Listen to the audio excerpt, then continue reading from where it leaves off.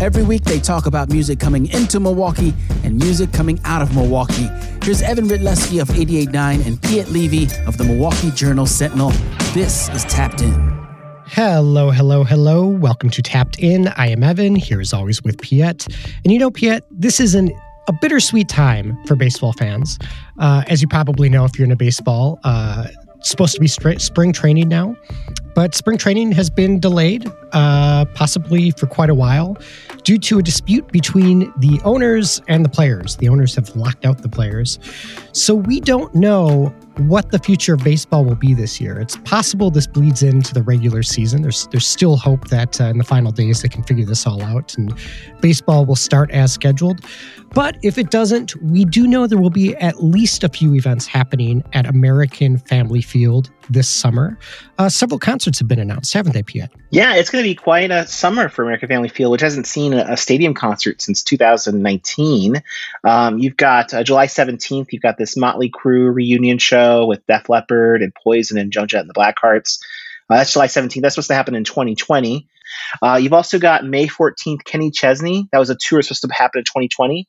Finally going to happen May 14th. And then what's I think really pretty interesting is that same month, May 28th, you've got another huge country show. So, apparently there's demand enough that, the powers that be feel like there's enough ticket buyers to support two huge country stadium shows in the same month. And you've got Eric Church, May 28th, who's playing with the Brothers Osborne and Parker McCollum.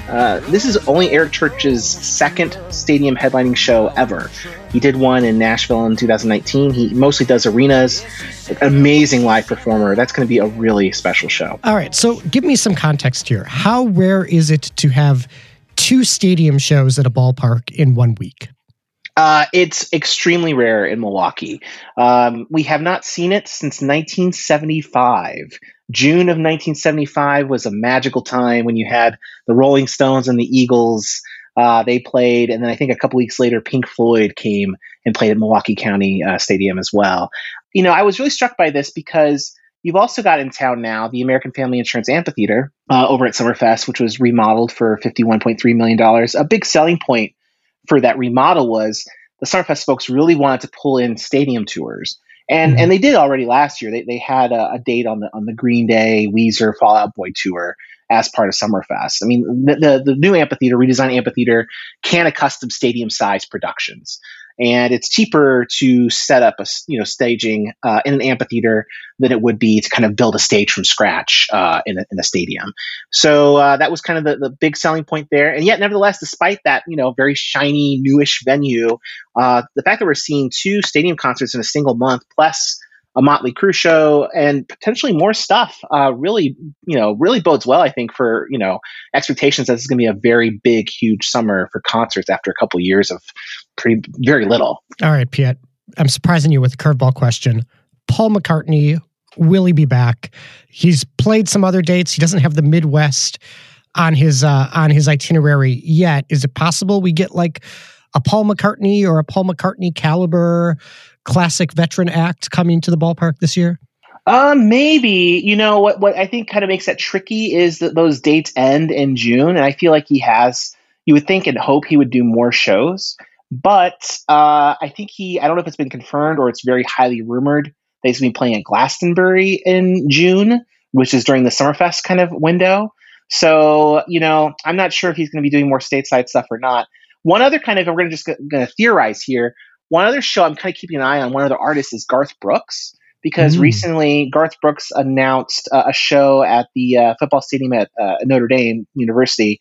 And the press release, they made mention this would be the only Garth Brooks show in the Illinois, Indiana, Michigan area. Like there would not be another show in any of those three states this year. And I was like, does that mean he's going to try to do something maybe at the Brewers ballpark, although they have a lot of country, or maybe there'd be like a big Camp Randall kind of blowout. I don't think he would do anything at Lambeau, but that's possible too. But yeah, it's a really exciting time for concerts after a really terrible couple of years. And the American Family Insurance Amphitheater, even though I think they will still get some stadium type dates for some, during Summerfest and around Summerfest, they're going to have a huge year as well. And Alpine Valley Music Theater also for sure going to be reopening. They have like 7 shows already booked for this summer and probably more to come. So a very big summer, I think, is coming. Well, Piet, I love that I can ask you about Paul McCartney and you just already know which way his tour is routing. You're like, oh, he might be at Glastonbury, rumor on the street. You follow this industry like few else, certainly in the market, and it is appreciated. You can check out all of Piet's concert coverage at JS Online. And of course, you can follow us at radiomilwaukee.org and find the full version of this podcast anywhere you listen to your podcasts. Tapped In is produced by the great Kenny Perez and made possible with support from our members. Thanks to our subscribers too. Piet, I will see you next time on Tapped In. See you next time.